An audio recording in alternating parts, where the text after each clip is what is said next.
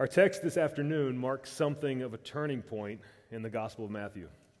Now, up to this point, Matthew has been emphasizing the coming of Jesus as Messiah, as the promised and anointed one.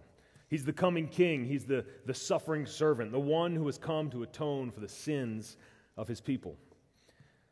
And Matthew's introduction of Jesus over these first 4 chapters, it's been flooded with quotations from the Old Testament to show that Jesus is the fulfillment of all that has come before. He is the one that all of this has been pointing to. He was prophesied both directly and indirectly all throughout the Hebrew Scriptures.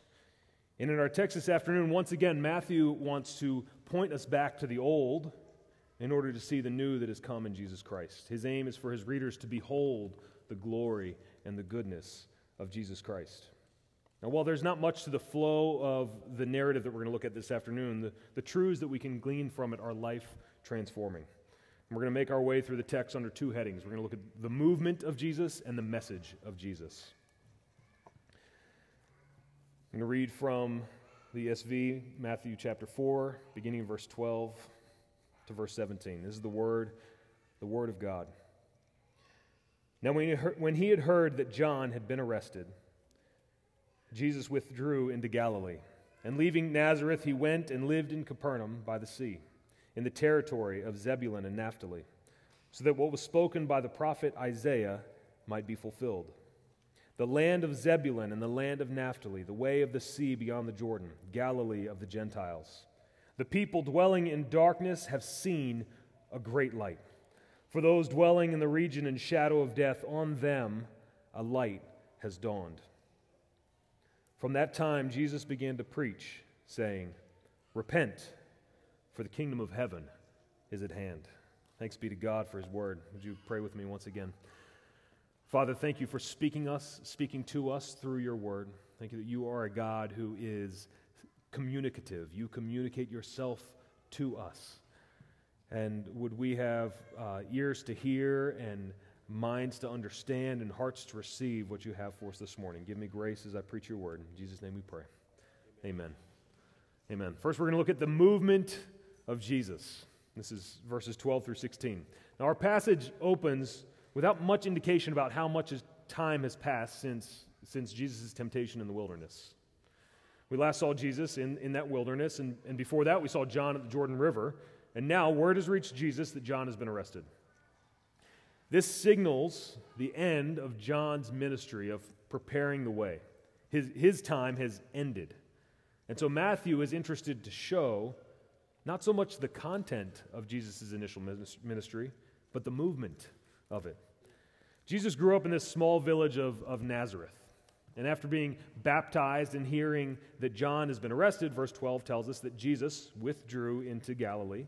This signals his return back to Nazareth. But shortly thereafter, Matthew tells us that Jesus left Nazareth and went to Capernaum by the sea, in the territory of Zebulun and Naphtali. Matthew's priority is to show this movement of Jesus. But why? Well, Capernaum was located northeast of Nazareth and well north of Jerusalem. Well, Nazareth was this more remote and village situated in the hills. Capernaum was this bustling town right on the Sea of Galilee. Now, there are a handful of practical reasons why Capernaum might be a place worth highlighting, a better place for Jesus to begin his ministry than say, Nazareth. Not only was Nazareth this more remote village with a small population, it was also looked down upon by everyone. Now, remember how nothing good comes out of Nazareth. But Capernaum, centered around its thriving fishing industry, it was this administrative center for the Roman Empire, and it had a population of as many as 10,000 people.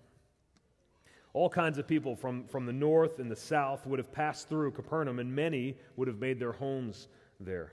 And it was here, in Capernaum, that Jesus begins his ministry. But notice that in our text, Matthew doesn't take time to talk about any of these practical reasons why Jesus might begin in Capernaum.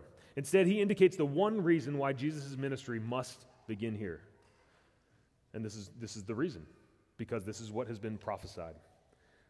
Now, there are two observations I want us to make about the motivation of Jesus' movement. And here's the first. The movement of Jesus was motivated by purpose.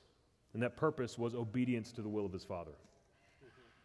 When Matthew tells us in verse 13 that Jesus left Nazareth and went to Capernaum by the sea, he does not say this as if it was just happenstance, like he went to Dunkin' Donuts instead of Starbucks. No, he went with a purpose, for a purpose. Jesus had to go to Capernaum because this is what Isaiah prophesied.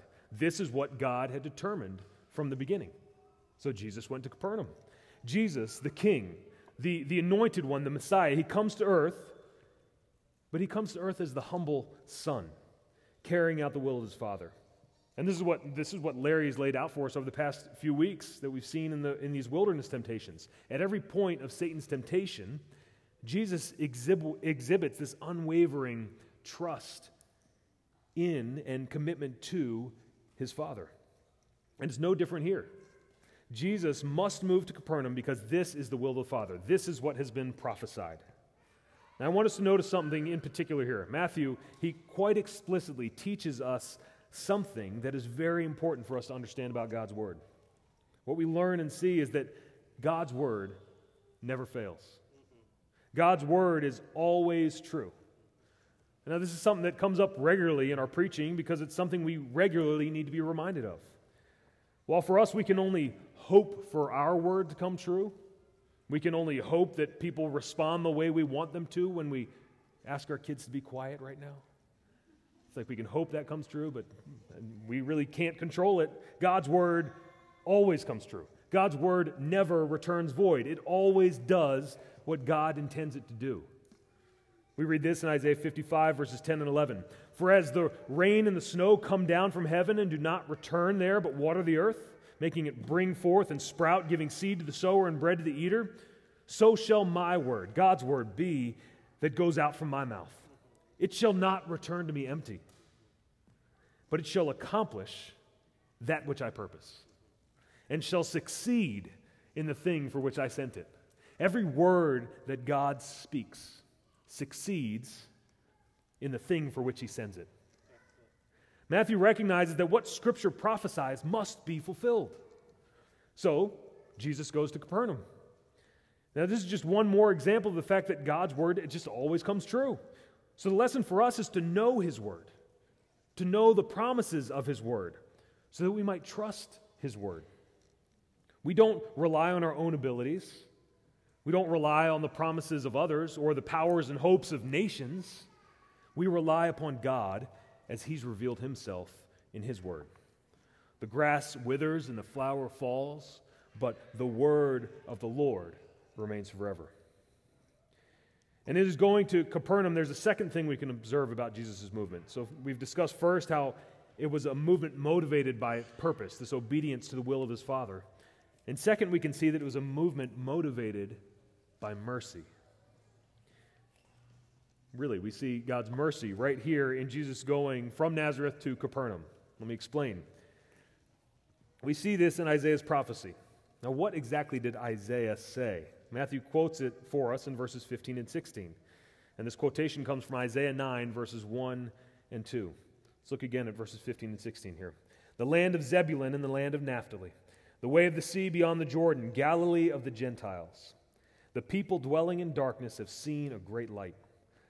And for those dwelling in the region and shadow of death, on them a light has dawned. Capernaum, located in Galilee, was a part of the region in the most northern part of Israel. And if we know our Bible history, there's something we can say about this. Now, after the reign, we're going to go back about 1,000 years. David is king of Israel. And then his son Solomon is king. And after Solomon dies, the kingdom splits in two. There's a northern kingdom known as Israel, and there's a southern kingdom known as Judah. And we can read all about this in Kings and Chronicles, and we see the opposition, both internal and external, that these kingdoms faced.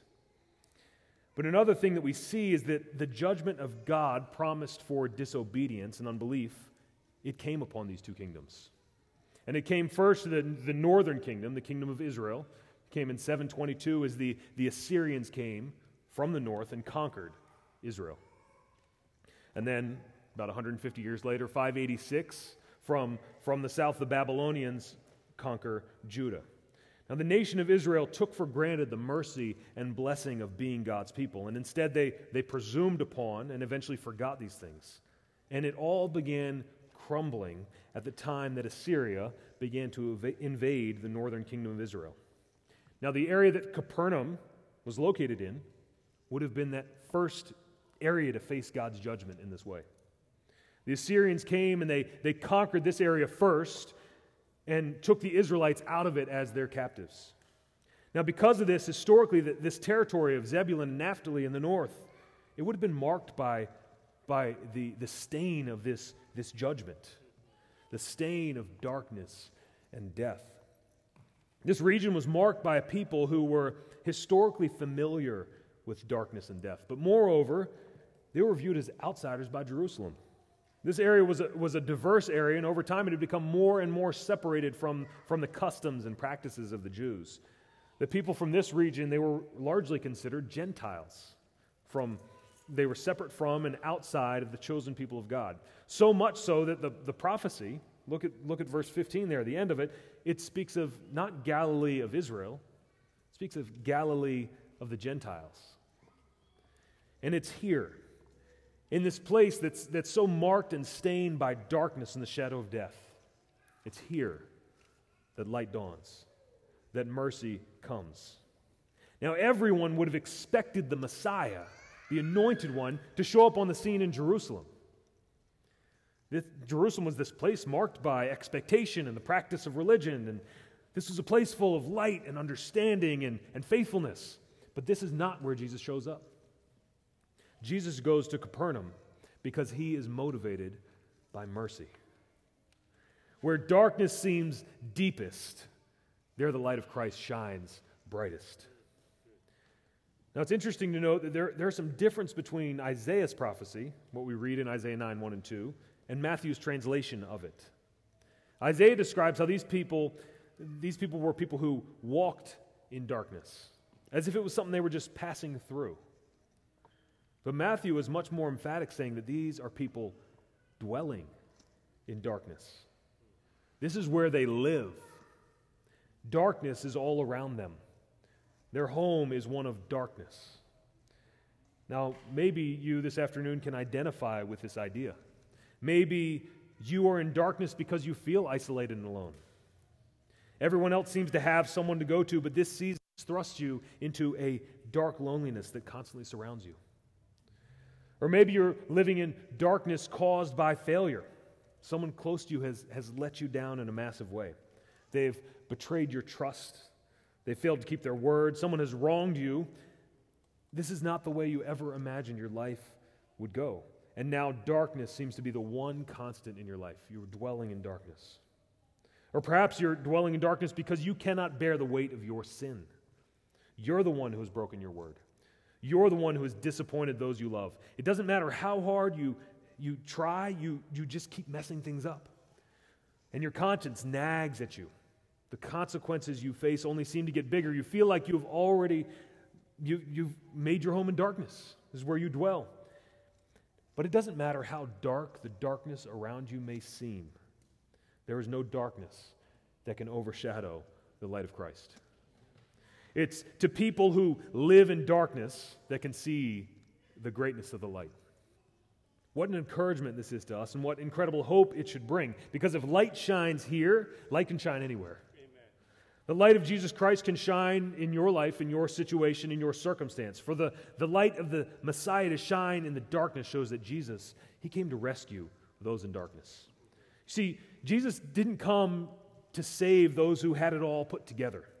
Those who had nothing that disappointed them, those who had no challenges, those who were living the suburban dream, those who never let anyone down.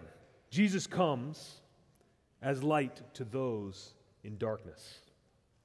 And another thing that we see here is that this light, the people dwelling in darkness, they've seen a great light. On them, this light has dawned. Do you do anything to make the sun rise in the morning? For the sun to dawn in the morning, do you have to do anything? You do nothing. You have no power over it, no control over it, but it's going to happen tomorrow morning. The sun will dawn. And just as the sun dawns every day, so Jesus Christ in his mercy shines in darkness.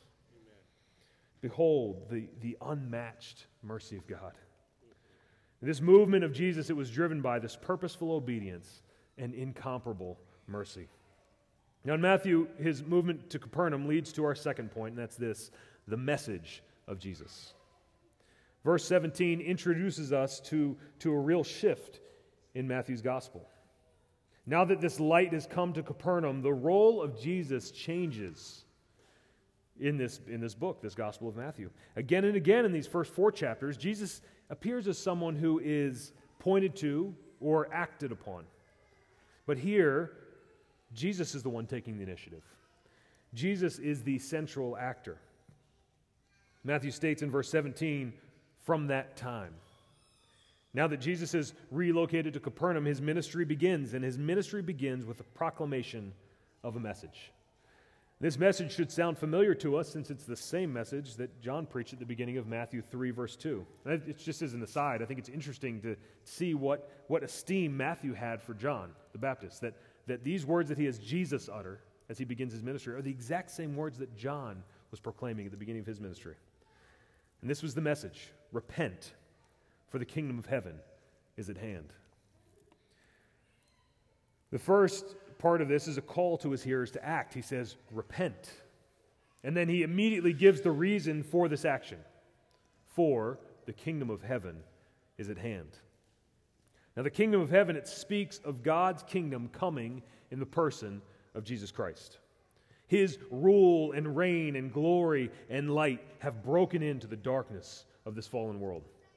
And because this kingdom has come, God calls us to repent.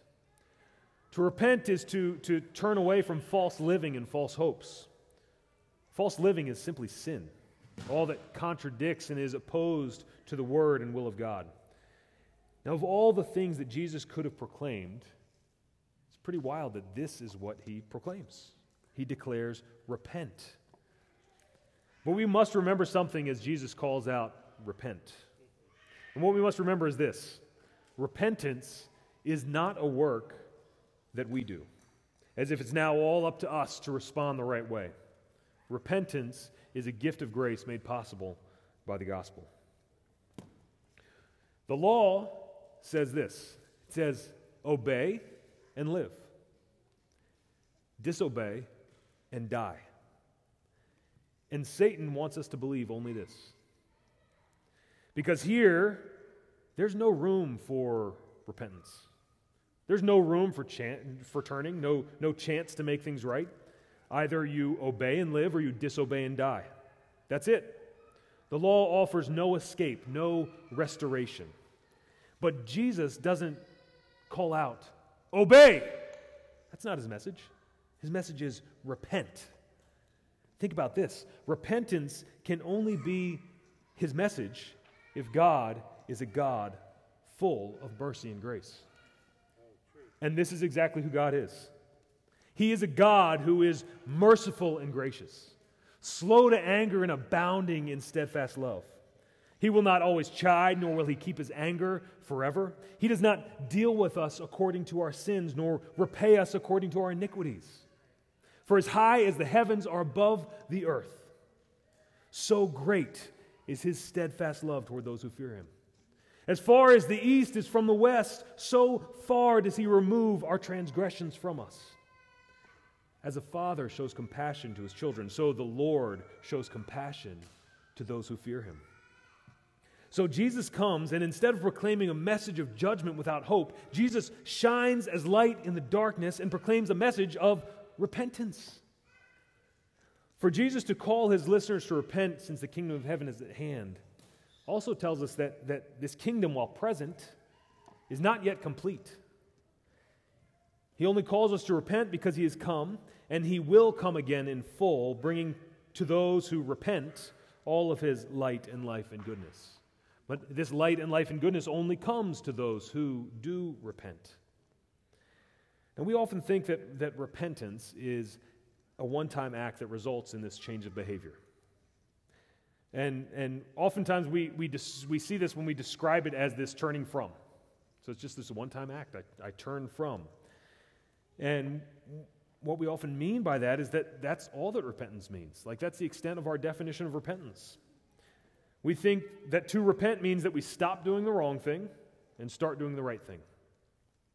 But while repentance does lead to a change in behavior, it doesn't start there. Repentance doesn't begin with a change in behavior, but a change in perspective, a change in heart and in mind. And it's a change that takes place through the Spirit's work. And it's this heart change that leads to the changed behavior. But when we start in the wrong place, we start to see our change in behavior as that which brings restoration, as that which earns God's acceptance. So if I just turn from this, then I'll be accepted by God. That's not repentance, that's legalism.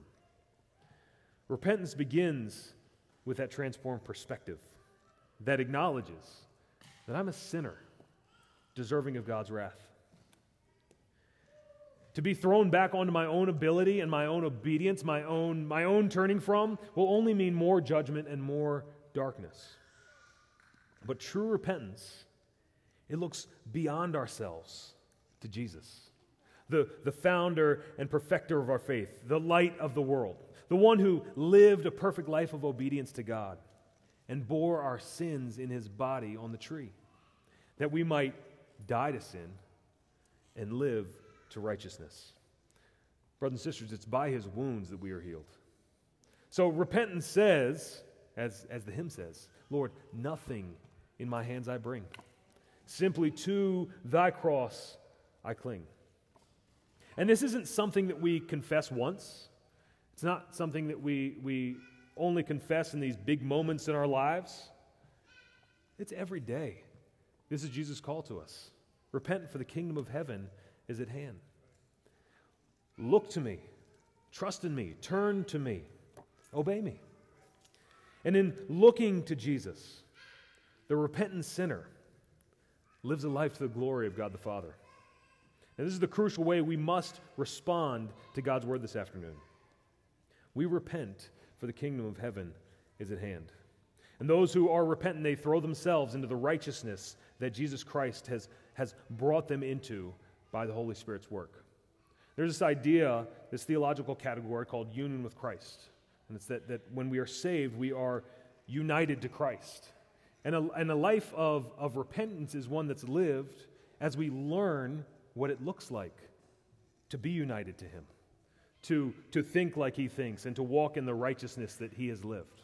It's like I quoted from 1 Peter just a moment ago. He bore our sins in his body on the tree that we might die to sin and live to righteousness. So, brothers and sisters, we enjoy this union we share with Christ. As we say, nothing in my hands I bring, but simply to you and your cross I cling. As we make that declaration, let's respond with hearts of gratefulness, hearts of repentant gratefulness, joy-filled repentant gratefulness, and live into that union that we have been won to in Christ Jesus. And let us look to the one who, in all that he does, even in moving from Nazareth to Capernaum to fulfill God's word, to begin his ministry, in all that he does, he is a God full of mercy and grace. Thanks be to God. Would you pray with me? Father, thank you for just every page of Scripture. We cannot get away from the goodness that you have showed us through who you are. You are a God who is abounding in steadfast love. You are slow to anger. You are full of mercy and grace. And Lord, in response to what you have done for us by bearing our sins in your body on the tree, Lord, may we live lives that glorify your name. May we live lives that honor you in all that we do. It's in Jesus' name we pray. Amen.